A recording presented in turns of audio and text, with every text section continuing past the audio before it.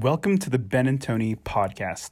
Today we have Niran Vinod, the co-founder and creative director of Deft, a digital consultancy that helps brands scale through media, creative, and technology. Previously, Niran worked for 5 years at Instagram and Facebook, where he led fashion, luxury, and e-commerce.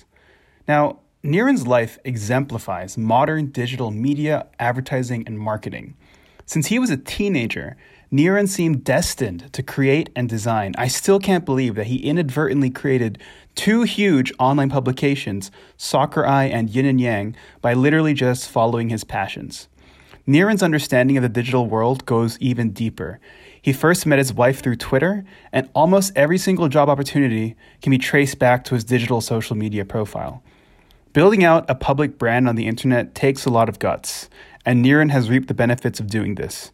As a result, he has managed to balance his true passions with the financial pragmatism of a successful career.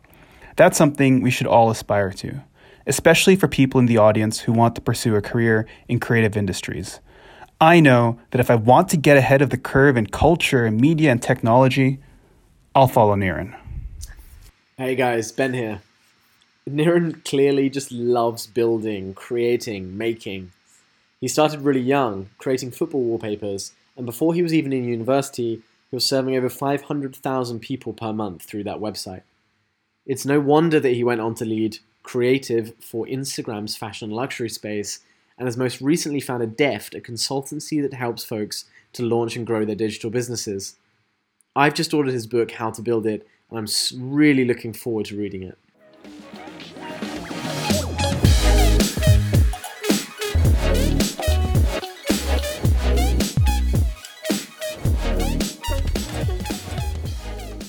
Go ahead.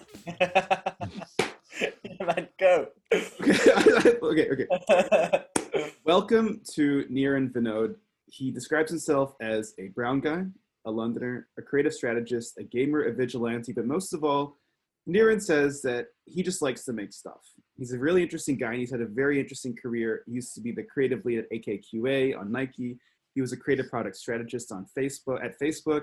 Most recently, he was actually the Instagram creative lead for fashion, luxury, and retail brands.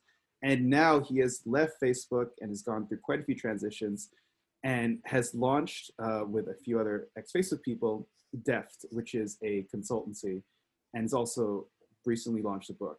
So Niran, really excited to talk to you today, and welcome to the podcast. Thanks for having me. And thanks for the intro. Yeah, no, it's funny. It's funny hearing those words being said by someone else. Well, I mean, where should we even begin? I know you've had a lot of transition periods in your life, but maybe how did you even get into this industry in the first place? Like, was there a moment when you were younger that inspired you? What's the story about how you got into the whole sort of tech, media, marketing, advertising world? Accidents, I guess. If I take it back 20 years, I had no idea this industry existed. I mean, tech didn't really exist 20 years ago, but advertising for me wasn't a thing. Like, my parents still don't have a clue how to explain what I do. Yeah. Now that I've left Facebook, they're like, what do we tell my friends that my son does? Because Facebook was such a well-known global brand. Can't say Deft. Yeah. I actually, growing up, typical Indian kid, maths, English, science, chemistry, you're going to be a doctor. That's the only career choice you have. Doctor, dentist, lawyer, engineer, anything that has that social, secure job, that's what you're going to do. So academia was pushed on me. I fell in love. I mean, I think growing up in London, you're obsessed with football as it is. Yeah. So I loved football and I loved design. So I taught myself. Who's your team? It's a sensitive topic at the moment. Hey, look, it's sensitive for me as well. But it's always sensitive for me. From that screenshot I sent you, it's red and white. Oh, Arsenal. I'm sorry. Okay. Sorry. I'm yeah, sorry. Yeah. It's a very sensitive time. They've got a good heart, but anyway. I've got a very toxic relationship there with Arsenal. I'm trying to disconnect. It's better for my heart. Yeah. But anyway, I fell in love with design through football forums. So I was on a football forum called soccerpulse.com, which was one of the biggest in the net. And I guess the main reason that I was on there was just to see transfer rumors and anything about Arsenal. And I discovered they had a design forum. I had taught myself how to design forum avatars and signatures and desktop wallpapers when they were a thing. We were all like 13. and nerds on the internet with 56K dial-up. And I started doing YouTube tutorials, entered a competition, which is all around designing a Pro Evo cover. I didn't win, yes. but that got me really excited, and I was really excited about doing that after school instead of studying. I did really well for my GCSEs, and naturally my parents were like, you have to go to the grammar school that you got into. But I wanted to go to the sixth form to study design. I was like, nope, do this. And got really bad, shitty A levels. Then went to university, and they were like, you can do whatever you like. I was like, I'm going to do game design, because playing FIFA is great. Making games must be even better. Reality was, it wasn't. But the freedom of me leaving my parents' house meant I could party and be just let loose. I think within the first week, I came home with like Blazing Squad style eyebrow slits. What was your parents' reaction to that? I used my mum's mascara to like color it in, so my dad wouldn't notice my eyebrow slits. I got my ear pierced and my hair dyed. It was like completely different person in 7 days. So you weren't looking like the lawyer they wanted. No, I definitely wasn't looking like someone they take to a community function. Wow. And then I dropped out after a year, and I was still designing for this site, and we set up a site called soccereye.co.uk. Called it soccer because we couldn't get football up, and we were just mostly dudes, but at one point we had 500,000 hits a month. We had no idea what that meant. We were 16, 17, 18. Like, what does that even mean? We had no idea what content meant, strategy, just design wallpapers. 500,000 a month. Yeah. Good. And we ended up getting bought out in my gap year in between that, dropping out from that uni. This American company called Ole Ole reached out to us and was like, we're going to buy you out. And they basically put me and my co-founder, who was in the US at the time, on a contract. And we were working for this company and getting paid a crap load. Now that I think about how much we were getting paid, it was way more than my first paycheck as a full-time employee after university. How old were you? And I was 18. Point, and you dropped out of school at that point, or you? I dropped out because I just didn't enjoy the course, and I was living at home in London, in my parents' place, trying to figure out what I want to do with my life, which is kind of, as an Indian parent, like that's ultimate failure. Your kid isn't in college, he's studying, and he's just sitting at home. So they couldn't tell anyone that I was doing that. And I spent the year just trying to figure out what I wanted to do, but I was just designing while I can, and watching anime. Nice. But in that year... Yeah, that's so scrappy. So how did you kind of grow that without knowing anything about what you were doing? How did you get to 500K by accident? We had no social media either. Like we had MySpace. That was the only platform. And there's High Five, but no one really used High Five. I remember High Five. MSN Messenger actually was a big way. A lot of us would join the forum, but then we connect on MSN Messenger and take our friendships further. But we'd actually advertise on other forums. So we'd go onto other bigger football forums. We're like, hey, we're from this. And we just designed these wallpapers that are the best. And we, at the bottom of the wallpaper, which would hide under the Microsoft start bar, you'd have your credits. So soccer.co.uk, designed by blah, blah, blah. And we started putting our logo into the work, faded in the background on 10% opacity. So people were searching Google and they were like, what's the Soccer site? And I guess that's how they discovered us. Which now that I think about it, that was basically what I was sort of doing on Facebook 20 years later, putting logos on things. Wow. That's such a, like, even though maybe in like a traditional parent's eyes, they'd prefer you to be a lawyer, a doctor at that point. I think, especially now, if you look at young people and what tech has enabled, that sounds like a dream. Like if I was 18 and I had a website about something I'm super passionate about, it's getting 500,000 hits a month or a day, whatever it was. That's like a dream I wish I was able to accomplish in high school and university. That's like so cool. And I think for younger audiences, that's more impressive than becoming a lawyer or doctor, something like traditional and old school.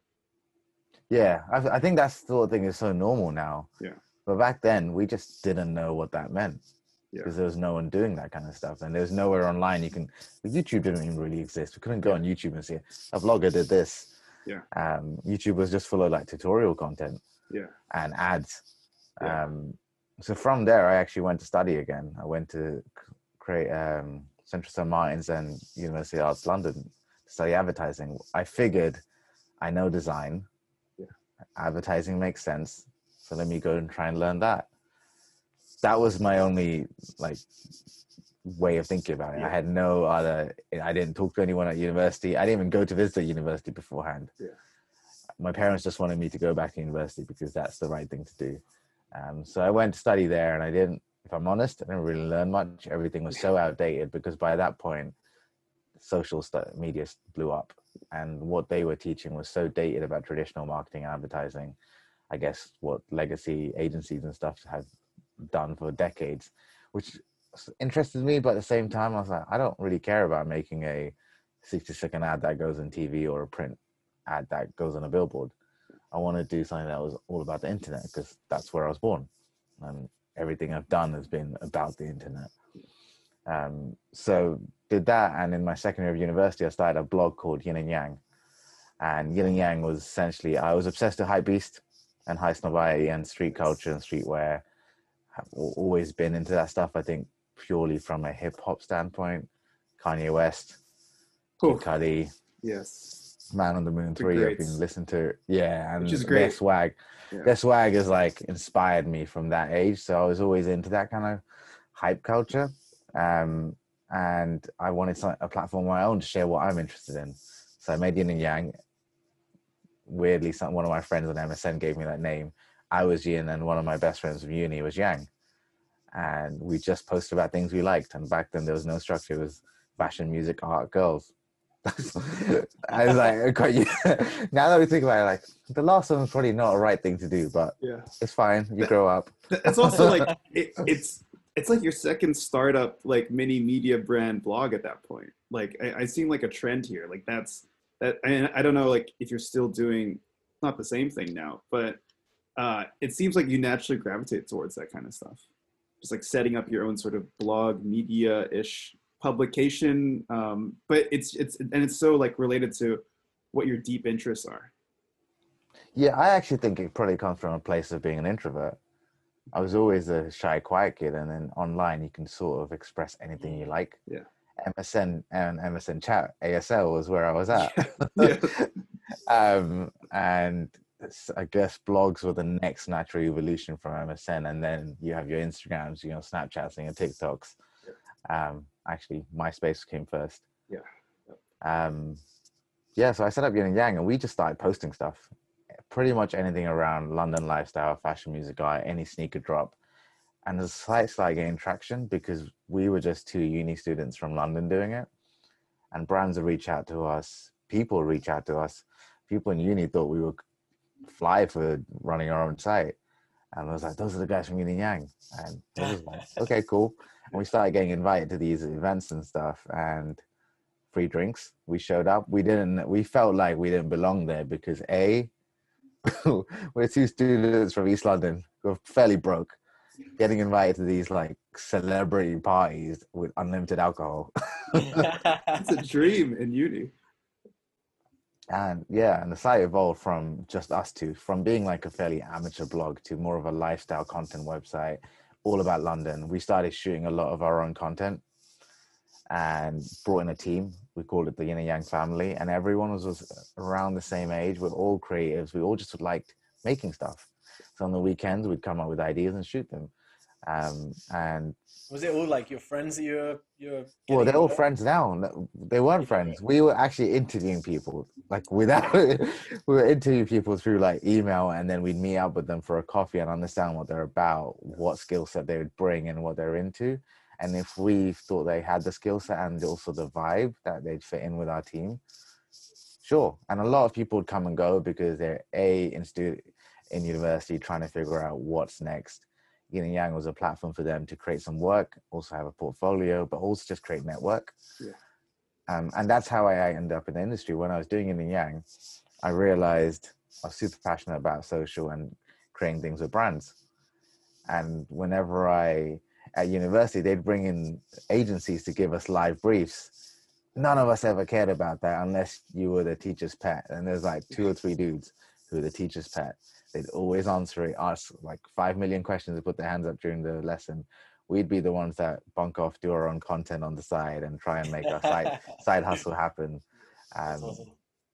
and yeah, agencies started spotting us and inviting us to events and giving us products. And I just asked one day, and I think it was in the summer of second year, I was like, did We Are Social, hey, look, I've done this post for you for Vitamin Water. Do you have a intern position? And they were like, let me get back to you. They got back to me and were like, oh, we don't have anything right now. And 2 hours later, they emailed again saying, we actually have something for you. Do you want to come in for an interview? And I came in. At that point, I didn't even know what the industry, like how you dress, none of that. So I came in looking like some Gossip Girl extra, all preppy. And I was actually going through a phase of really liking Gossip Girl. So, Classic. Hey, and I still have that phase, man. man, I was Brown Bass. It wasn't Chuck Bass. It was Brown Bass. And we got talking, and weirdly, Gossip Girl came up in conversation, and ended up being an interview about Gossip Girl. And I started the following Monday, and in those 2 months there, You knew your Gossip Girl, that's why. Yeah. in those two months there, I learned more than I ever have in university. Those 3 years of university were cancelled out by 2 months there. Learned so much about the industry. I was a junior account exec, but We Are Social was 35 people in Golden Square, not this like global agency is now. It was scrappy. You get to do a bit of everything. I was doing photography, I was doing design, I was doing social stuff, and talking to clients, and I loved it. I knew straight after that I wanted to work in the digital agency world. So I went back to uni. It sounds like it was giving you kind of the same amount of freedom as, doing it for yourself was. I was also curious when you're talking about yin and yang, like, was there a point where you said, okay, right, this is starting to become a little bit of a profession now and not just the thing that I love talking about and writing about? And when did you kind of like firm that up and start treating it like that? Or did you continue to be like just in love with it? Yeah, so the funny thing was like we never did it full time. It was always a side project outside of work. Yeah. And I think even when we graduated and went into work, there was always frustrations. I mean, you've worked agency side too. When a client brief doesn't go the way you want it, or like you pitch and then you're on Keynote version 500 and the idea is nowhere what you pitch. Yin Yang for us was an outlet to do whatever we liked without the pressure of clients. Yeah, we Yeah. did branded work, but a lot of the time we had the flex and freedom to do whatever we liked. And it was our kind of, I guess, 5 to 9 outside of work, and we always had energy for it. There was a turning point, though. I think later on, I'll get to it, was I knew when my time was up, and I think the whole blogging landscape was changing. And that's when I had to step away, which is a hard decision to make, but I knew things had to change. Was that later on, or is that so you were working at Yeah, VR Social? so I went to work at Websearch for 2 months. I went back to uni and then did my final year, but everything in my final year was about social media because of what I learned at Web Social. Yeah. I think my thesis in 2010 was how brands can use influencers as a media outlet. And that was in 2010, which is now it's just like the whole damn industry. Yeah. Was influencer even a word at that stage? It just became a word, and Yeah. I didn't hate it back then when people used it on describing me, but then afterwards in the industry, I was like, oh, I hate this word. Yeah. So then, yeah, what happened after that? I got headhunted for an agency called IUHQ, who don't exist anymore. They've evolved since then into a business transformation company and now a Distill Ventures company. I was working in ASOS there. They hit me up through DMs and were like, would you come in for an interview? We've got a place we just want ASOS. I think you'll fit and what you're into make you the great fit. We got it, did it for 2 years.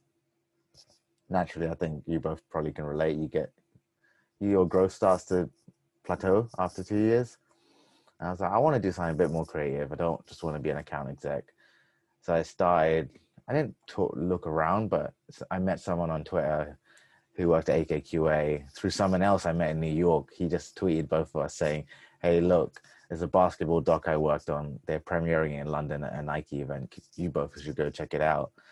Both of us didn't go, but we followed each other. And Ben was like, let's get a coffee. About 6 months later, went and got a coffee in Clerkenwell, and he said, look, I work at AKQA. We've got the Nike account. I think you'd be a great fit at sportswear. Like, damn. I didn't think I'd ever work on Nike. And I actually said, I'm not interested right now. And then a week later, I was like, you know what? I'm being stupid. Let me just go for it. And I went in for an interview. They offered me social media community manager. I was like, no, that's not me. Community management is tough. You have to be always on. You've got a real passion for it. And I wanted to do something a bit more creative. So I ended up meeting the ECDs there at AKQA and showed them a portfolio. And finally enough, my portfolio was yin and yang. And at that point in yin and yang, we just launched version 3. I had just done this post that went viral, which is breaking. I don't know, Ben, if you know Haygate Estate on Elephant Castle. No, I don't actually know. So it was this abandoned, like derelict estate. It was built post-war as this utopian, like new type of housing estate. But like all of those buildings, it became quite rough, drug-ridden, and government ended up closing it down. And they used in a lot of like, I think a Michael Caine film, and loads of London kidulthood and stuff used it. We broke into it, and we had this whole thing of breaking into abandoned buildings. And That's amazing. And that post went viral because like you're not meant to go into there, like you could get fined, blah blah That's blah. called what? Is that? That's urban exploration, isn't Urban it? exploration, yeah, They call it urbex. yeah. There's a real like weird, nerdy Cult community following about it, yeah. So we did that, and then I showed them that post, and the ECD was going nuts, like, "Oh, this is so dope!" And so I got a job there, and I worked at AKQA for 2 years, and actually in the second year of AKQA, I proposed to my now wife. And at that point, I knew yin and yang was like my passion for yin and yang was dying, Yeah. and it was time for change. So I told the team, I was like, I'm leaving. I'm just gonna spend next year getting ready for marriage, but also just trying to do other creative projects outside of work, outside of yin and yang. So I emailed Levi's as soon as I left yin and yang. I was like, hey, look, I noticed you launched Instagram. It kind of sucks. Can I pitch for it as a freelancer? And my friend there, who I met through a blogging trip that Levi's took us on, she was like, yeah, we've actually got a brief out to agencies, but you're welcome to pitch. So I pitched. They really like what the strategy and art direction thing I put together for IG, but they were looking for an agency to take over Facebook, Twitter, and Instagram community management. And I can't do community management, and I wasn't going to leave my day job while I'm trying to save for a wedding. So I said, look, I can't take this on. Pretty much 2 weeks later, I saw this job listed at Instagram on LinkedIn. I was like, creative strategist on Instagram. What? IG has jobs that are non-engineer. They have an office in London. Sorry, I've been chatting for ages. I feel like No, continue. And I tweeted again. Twitter has been like central to my life for a long time. I tweeted saying, "Do I know anyone on Facebook or Instagram?" As if I was looking for a contact for a Nike campaign. Yeah. And my friend Ray, who actually introduced me to Ben at AKQA, tweeted his friend in San Francisco and was like, "Yo, Bazard, you should meet Niran. He's got a few questions." And we connected on email, and I asked 3 questions. What's the culture like? Am I going to grow? And is there creative freedom? And he answered the first 2. His role wasn't necessarily creative at Facebook. And then someone else in London, Tori, who you might know, Anthony, Tori Nicholson. Yes, I do, yeah. She got connected to me. She called me up that afternoon. Like, she spared that much time. She called me up and answered those questions. She introduced me to Alistair Cottrell, who you also might know, who was the hiring manager. Me and Al then do a VC like 2 weeks later on Skype. I was in the office at AKQA hiding in a corner whispering. And he's like, "Why are you whispering?" I was like, "I'm at work, trying to lay low, can't get a meeting room." And I think he saw a little bit of himself, younger self in me, and he's put me through as a referral and to an interview process. I had 8 interviews, then I got the job at IG just before I got married. And Oh, at man, that, you actually got a role from breaking into buildings. I'm still kind of pondering on that one. It's amazing. But even the IG one, I had 8 interviews, and every time I would show like the Levi's work that I would pitch to Levi's, and they'd be like, "This is what we do here." that's amazing. And at that point, also with the wedding and stuff, like I know one of the big transitions that in your life was becoming a dad. Was that right after this? Was that a few years later? What was A few years later. It was 2018. I got married in 2015. Yeah. All through. That's why when I left Instagram, I said I genuinely feel like I grew up at this company. Yeah. Because I came in as quite a shy, introverted 24-year-old, Yeah. and I leave at 32. Yeah. Bought a house, got married, had a kid in that time. So it's been a wild journey, and becoming a dad was interesting. Like, changes everything. Getting married is one thing, and we weirdly did it the old-fashioned way, where our parents are super conservative, so we're living together before marriage isn't going to happen. I'm Indian. My parents expected me to have an arranged marriage. So I told them at 15, I was like, I ain't having an arranged marriage. And when I finally did that, and I told them at 24 that I've got a girlfriend of 3 years who's not Indian, it was like a Bollywood scene. What was their reaction? What did they say? My mom was like, I guess it's a very typical Indian ethnic minority household where the dad is the breadwinner, the dominant voice in the house. So she was upset. She was scared of what my dad would think. My dad was outraged. She was like, you're breaking our traditions and value and culture. Like, you need to stay within our culture. I was like, Dad, look, you're raising me in one of the most diverse cities in the world. And you expect me to marry an Indian girl from the same caste and the same part of India? That ain't gonna happen. My wife's Filipino. She's British born. Got a beautiful mixed race daughter. And my counter to my dad was, look, I'm Indian, but I'm also British, and our kids are going to be British, Indian, and Filipino. That's 3 cultures. That's more rich than staying in one. Yeah. I'm so intrigued because I always think that creativity seems to flourish under restraint.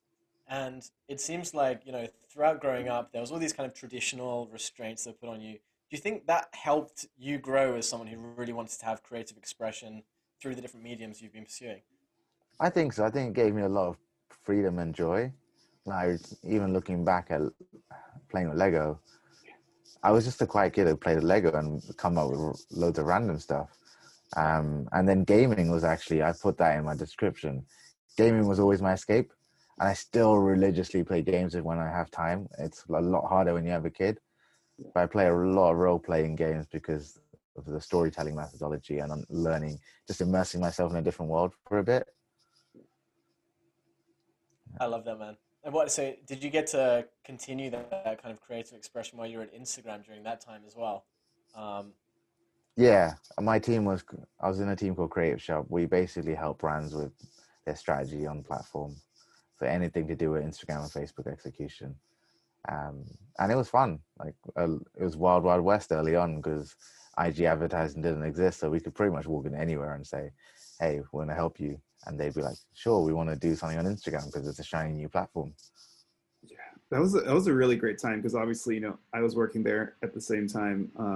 And it's interesting how, and I'm sure it's probably influenced part of the reason why you left Instagram, Facebook, but those years, like 2014 to 16, it really was the Wild West. I remember my team too, like when I was there, my team was like 10 people when I got there. And then when I left in 2018, it was like 80.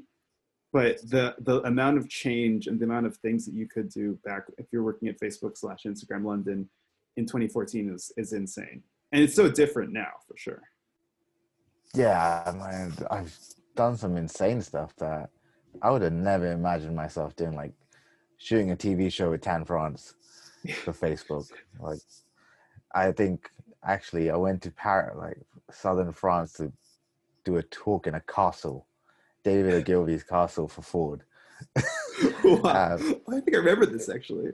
Yeah, I don't know if you were there, but it was just like so random, so many weird random experiences that you'd just be told to do, but you'd learn so much from them and meet some really interesting people. Yeah, I felt like I was similarly way underqualified, but just told to do things. And I just said yes, because I just had to. But yeah, like doing talks. I would never do talks. I hate client calls, let alone doing a talk in front of 200 people. Yeah. I remember my first one, I swerved it. I was like, I'm not ready yet. I don't know the narrative. And then 3 months later, I had to do one at Mindshare, this agency in London. And I partnered up with someone else who's a lot more older, and he was very, very good at that stuff. I was sweating like Eminem in 8th Mile, like knees weak, palms. About to throw up mom's spaghetti, right? Like, besides that part, but I look back at it, I was like, I was awful. But that's part of the the more you put yourself out there, you learn to tell your story, and you pick up new skills, and you also meet loads of interesting people through that. That sounds amazing. Now, but before we get into like, I guess your next transition about why you left Facebook, Instagram, what you're doing now, should we talk about like what impact has becoming a dad had on your life? Because that happened before you left Instagram, Facebook. Is that right? Was that how old's Yeah, your daughter? she's now 2.5. Okay. And yeah, it was in 2018. We found out in 2017, and the Facebook 15 thing happened to me, where I was really into fitness and taking care of myself and making sure I was in shape and just doing some kind of me time. But then when you join a big company like this, you have to travel so much. And I think I went through so much transition in my personal life, from not living together, moving in together, losing my sleep routine. I used to get up at 4:30, go to the gym before work. All of that went out the window when you're sharing a house with someone. Um, and all the work travel meant I just ate. Yeah. Those club sandwiches in hotels when you land at 11 p.m. It all added up. And when I found out my wife was pregnant with Naraya, so I need to get into shape, and not just for a narcissistic sense. It was more, I want to be the best version of myself for my daughter, but also if I want her to look after herself, be healthy and into Set an fitness. example. I got to set an example. I can't be the dad that's out of shape being like, yo, you need to do burpees. Yeah. So I ended up, I think it was January 2018. I was like, you know what? I'm going teetotal. I'm going to get this right. Going to go teetotal and not drink while my wife can't drink either. And signed up for F45, which opened up down the road from Facebook. Never done it before. Died pretty much in the first one, but I liked that they learned my name, and there was a sense of community there. And I just kept going back. And within 3 months, I lost 15 kg and got into shape. My goal was to get rid of my man boobs and dad bod before dad life. Yeah. Did you succeed? I succeeded. Nice. And I won the challenge that they had going on, like who can lose the most weight and get into the best shape in the 8 weeks. But for me, it was more about the me time. It was carving out that space for my well-being in the morning. Also getting bullied and tortured by the trainers. Yeah. Like, there was one trainer in particular, she would say, whenever she sees me slacking, she'd be like, your wife is pushing out a baby and you're here crying over a push-up or a burpee. Every time I just clench fists, like, you know what, I'm going for it. Such good motivation. So Ben and I are not fathers, but we were talking about this before. We're like, we have no idea what the hell we would do if we had to have a child right now. I think you just adapt. So I don't think there's a right time to have a kid. I think everyone has this fairy tale notion of like, oh, we're gonna have a house, gonna have a 6-figure salary, gonna have this amount of money saved up. You just adapt when you have a kid. Yeah. Like, I think about my immigrant parents. Like, they didn't have much when they had me, and they made it work. I think the biggest change was you realize it's not about yourself anymore. Yeah, I was like, you're married and you have another half, but it's totally different when you have a kid. It's just some physiological change that happens. And I think for dads, you don't realize till you're in that room and your wife's giving birth and they hand you the baby. And that's when I realized I was a dad. Like, as much as I can feel the kicks in my wife's belly, it's not the same for men till you experience. And they gave me the baby and I was like, oh crap, this is my life now. Wow. That sounds like I'm getting chills. No idea what I would do if I was handed a baby like that. I was literally like, I just started rocking, and then I was like, "Mom," to my wife's mom. I was like, "Can you hold her?" What was because when people think about having a child, the impact it has in your life, there are these, the cliches about the way it changes you. But what's something that came to you as a complete surprise about why it was such a big deal for you? I've always wanted to be a dad before I was 30, and I managed to do that. I think the biggest thing was my parents would always say, you won't know till you have a kid of your own And I think within the first 2 weeks, I must have called my mom, like, not crying, but like pretty much like, you were so right. I'm so sorry for being a douchebag. Um, so being a dad, I think the harder part is you are rejected by your kid early on because they just want the mom, and biologically they know the mom's smell because they're inside for ages and they want the mom's milk. Like if you drop a baby, a newborn, on mom's belly, it'll climb to the nipples naturally because that it knows that's where the life source is and where it gets nutrients from. So they have that connection. Whereas with a dad, they don't have that, and we naturally can't calm them down the same way early Yeah. on because Yeah. they just want to be breastfed. Um, if if the mom is breastfeeding, Yeah. so I had that rejection feeling early on. I was like, she doesn't want me. I was like, this is hard. Like I'm trying my best to just throw love onto her, but she just calms down when my wife is breastfeeding. I try and give the bottle, she won't have it. I remember the first time, I think it was like a month and a half in, my wife went out for her birthday. I booked like a massage, getting nails did. So it meant I had half a day of just daycare, daddy daycare, and I was like, I was broken by the end of it. Have you both watched Creed 2? Creed 2? Wait, What's that? Yeah, Oh, Rocky's. Creed 2. Sorry, yeah, Yeah, yeah. oh, Creed, yeah, yeah, Michael I B. have. Jordan. Yeah, yeah. yeah. So there's a scene in it when his wife goes to the studio and he ends up like not being able to calm down the crying baby, and he has to go to the gym to box. Then the Yeah. baby calms down. Yeah. That was so real, and it could only be written by a dad, and that's how I felt. Like, Yeah. I tried everything. I even put on my wife's bra Wow. and like Wow. held the bottle because I thought the scent could help, and it did help. Wow. Does it get easier, or does it? I mean, it's been. Changes. Yeah, it got so much easier once they come out of that phase and they have more of a bond to you. She's pretty much, I'd say, I know, I think my wife would say this is not true, but I'd say she's a bit of a daddy's girl. Yeah, that was the main change. Like you understand what your parents must feel like. As soon as that happened, I was like, this is what my parents feel like when I slammed the door shut and locked my bedroom Yeah. when I was a kid, or when I fall out with them at this age and I don't want to talk to them. Yeah. That's Was just that, was how that they like feel. when you said kind of she started to be a bit of a daddy's girl, was that a slow transition? Was there a moment when you're like, okay, right, now we've got a real connection here?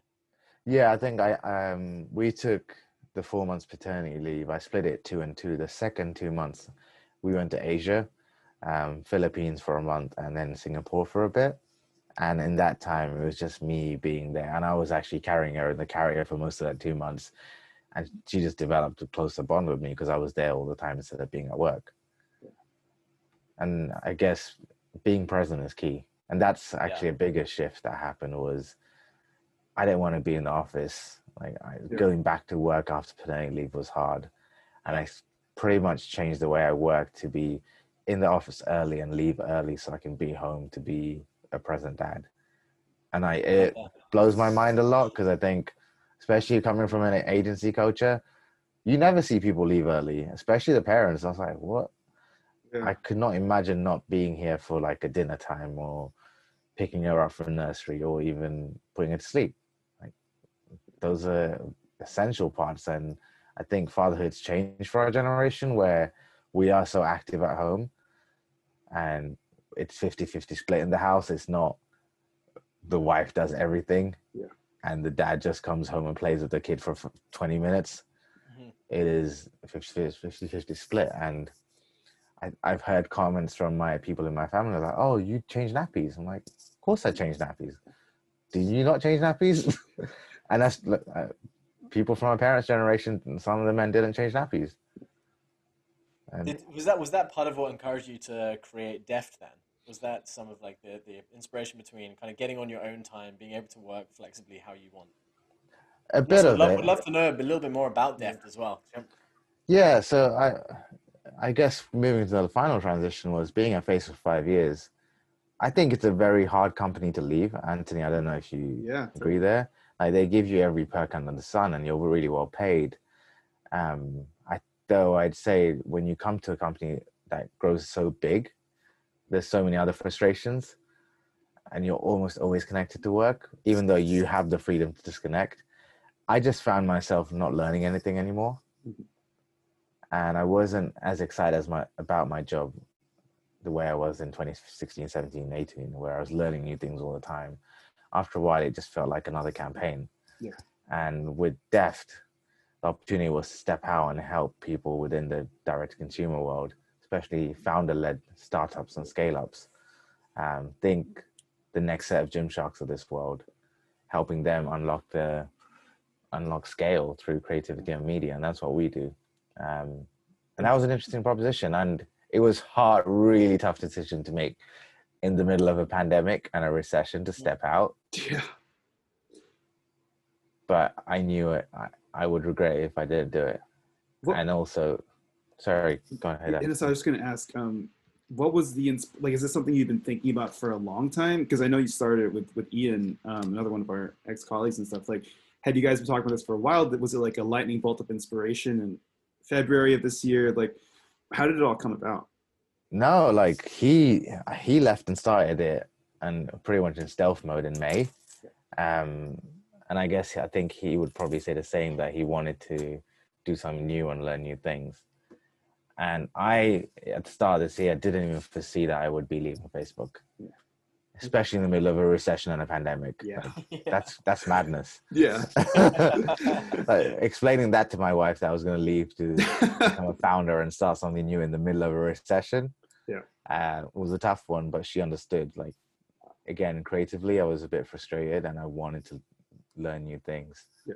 And now 2 months in, I don't regret it one bit. I've learned so much more in 2 months than I probably would have staying there. And also, one of my friends, she said to me, like, what's the worst that can truly happen is A, you go and do this thing and it fails, but you've learned so much more about yourself and gain new skills and network, and you can always go back into a corporate job. Yeah. Okay, that's a good point. I never thought of it that way. Because my real plan was actually to move to Singapore next year. Oh. But with a pandemic and very little family time for my daughter, she's not really seen her grandparents as much this year. It sort of feels unfair to move halfway across the world when parents are getting older. There's this disease killing people. Yeah. It doesn't feel right to be locked up in a country away from family. And what's the vision then for Deft in, like, let's say the next, I don't know if you have like a predetermined strategy for the next few years, or is it still open-ended, figuring that stuff out? Because I know it's only been a couple of months, but how is this sort of transition time that we're all going through, like, made you think about what the future might hold? I think the e-commerce space has been super interesting for us because e-commerce has boomed so much this year. Yeah. It was naturally happening, but COVID has accelerated by 6 years, I think. Yeah. We saw what happened with Topshop recently. They're going bankrupt.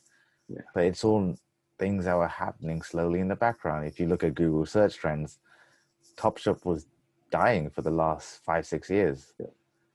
The likes of Boohoo, ASOS, Pretty Little Thing, they just understand culture better, and they're marrying culture and commerce. And that's where we want to play, this intersection of culture and commerce, and looking at what trends are happening next, especially around live commerce and where we can potentially build product to improve creative on e-commerce platforms and Facebook, Instagram.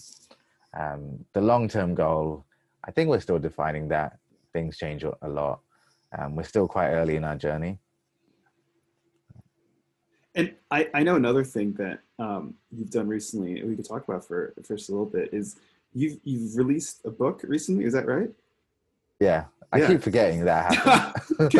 Could you tell us about that? Like would that happen? I forget the details, but that happened this year. And like, what's the story behind that? What's it about? How did you came about it?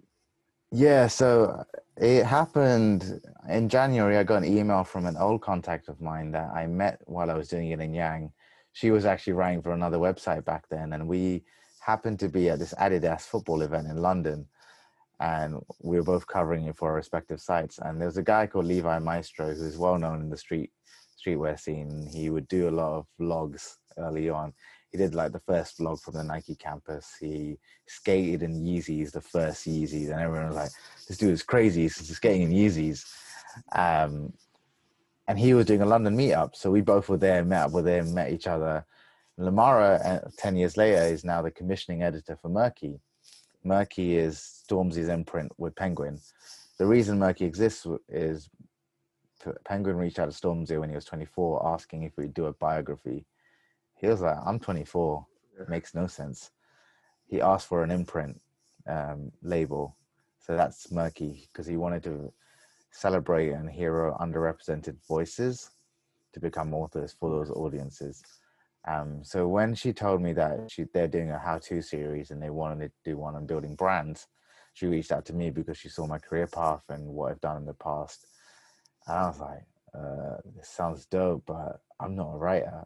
The only thing I've really written is blog posts. And I would never say writing is my strength, but I just enjoyed sharing my voice and opinion. So I said to her, look, I'll do it, but I want to do it with a friend, because for me, projects are always way better when you can collaborate with a friend, like you guys are doing.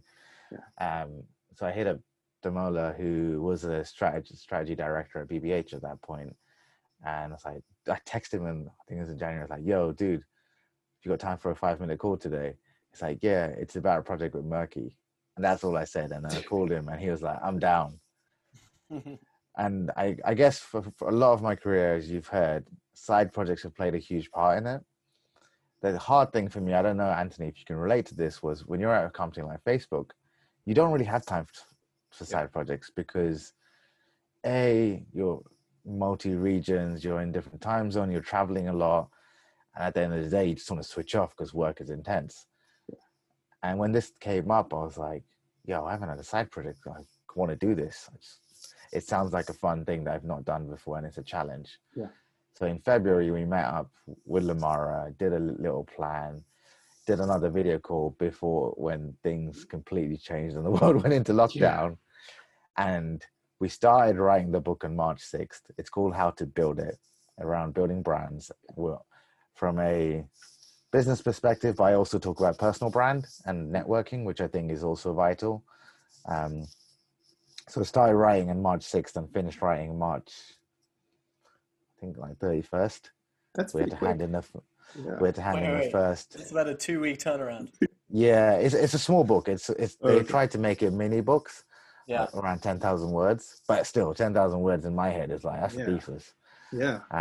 So we did that, and then he goes into edit rounds, and edit rounds is really like going back to school, a teacher getting a red pen and going like crossing out. And it was painful, and it's all done on Word. I haven't used Microsoft Word in like God knows how long. I felt like I was back in secondary school. And it was an interesting process. I learned a lot. It was tough because we were doing it outside of our day jobs. So he actually quit BBH at the end of February, a month off, and then he joined Facebook on my team, or my wider team, as a creative strategist. And so the lucky thing for us was the pandemic happened and work sort of slowed down in March.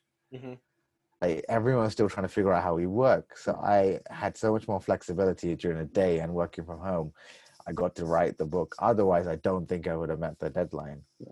So the book came out in October, and it was wild. Like, even saying I'm an author now, I can't believe that I'm an author that has books in Waterstones and Amazon and all these other shops. The bummer is we haven't been able to do like events and stuff because of COVID. Couldn't do a launch party with Stormzy. That has to wait till 2021. But I mean, surely get a virtual one with him going, right? Hopefully in 2020. I'd rather do it in person. Hopefully it's mansion or something. we're all invited, right? Because that sounds like pretty amazing. And so where do people find that? Just how to build it? It's on, I'd say Waterstones, any local bookshop. It's also on Jeff Bezos' website, amazon.co.uk. Okay. But let's try and support the local Jeff Bezos business. Endorsed. That's incredible. Let's support the local business. Awesome. That's really awesome. How did you find the process of writing that? I mean, you said it was obviously you had some time, but co-authoring with someone, or like what was that like, and how did you kind of agree on which ideas you guys thought were important together? So we actually mapped it out in February. We met up a few times after work and just started doing like loads of bullet points of things that we think could go into the book. And then over time, calling Lamara and emailing us structures, we'd like narrow it down to X amount of bullet points per chapter. And then we just split the sections of each chapter up to who takes what. Yeah. And that's just how it worked. And I guess we spent a lot of time on video calls and audio calls during that process, just reviewing each other's chapters and seeing if the flow worked. And naturally things will change and evolve. And then rewrites or moving chunks of the book around because after we written, like, oh no, this flow doesn't work. I love that. I mean, it's going to play. You're talking about personal brand, but you're also building it by doing that. So you'd hope that as a result of this, if you're doing the agency at Deft, agency/consultancy, you guys are going to be getting hit up straight from the book. I hope so. I think it's definitely helped. I probably should promote it a bit more than I do because it just feels weird to promote something. So like, I don't know. I'm not one of those influencer type people that are like, hey guys, have you read my book today? Yeah. Well, I hope after the hundreds of millions of listeners of our podcast hear about this, then maybe you'll get a few 100 million sales, the bump from the What Next podcast. So if people want to find you, where else should they find you, Niran? Like Instagram, Twitter? It sounds like all those platforms played a big role in your professional career as well. So I definitely say Instagram is probably my first platform. Okay. Instagram.com/Niran, Twitter. .com/Niran Vinod. Unfortunately, I don't have my first name on there. I had it all like in sync before, but then after 3 years at IG, I basically put in a request to get my first name. Yeah. And the global head of policy had to approve it, and I got it. Nice. I made the lamest excuse. Sorry if you're listening to this. It's basically said my name is way too complicated. Yeah. When I'm speaking on stage, so can I get just my first name? Because so then people can follow me and clients can reach out to me. Business case. Worked. Yeah. It worked. That's amazing. Do you have any final words or things you want to share in terms of the audience, like, I don't know, life advice or final reflections as we close out? Thank you for. I have a motto that I've shared quite a bit, especially when it comes to career, but I think it also applies to personal life. If you don't ask, you don't get. A lot of my career has been on reaching out to random people, sometimes cold emailing or cold LinkedIn messages or Twitter DMs.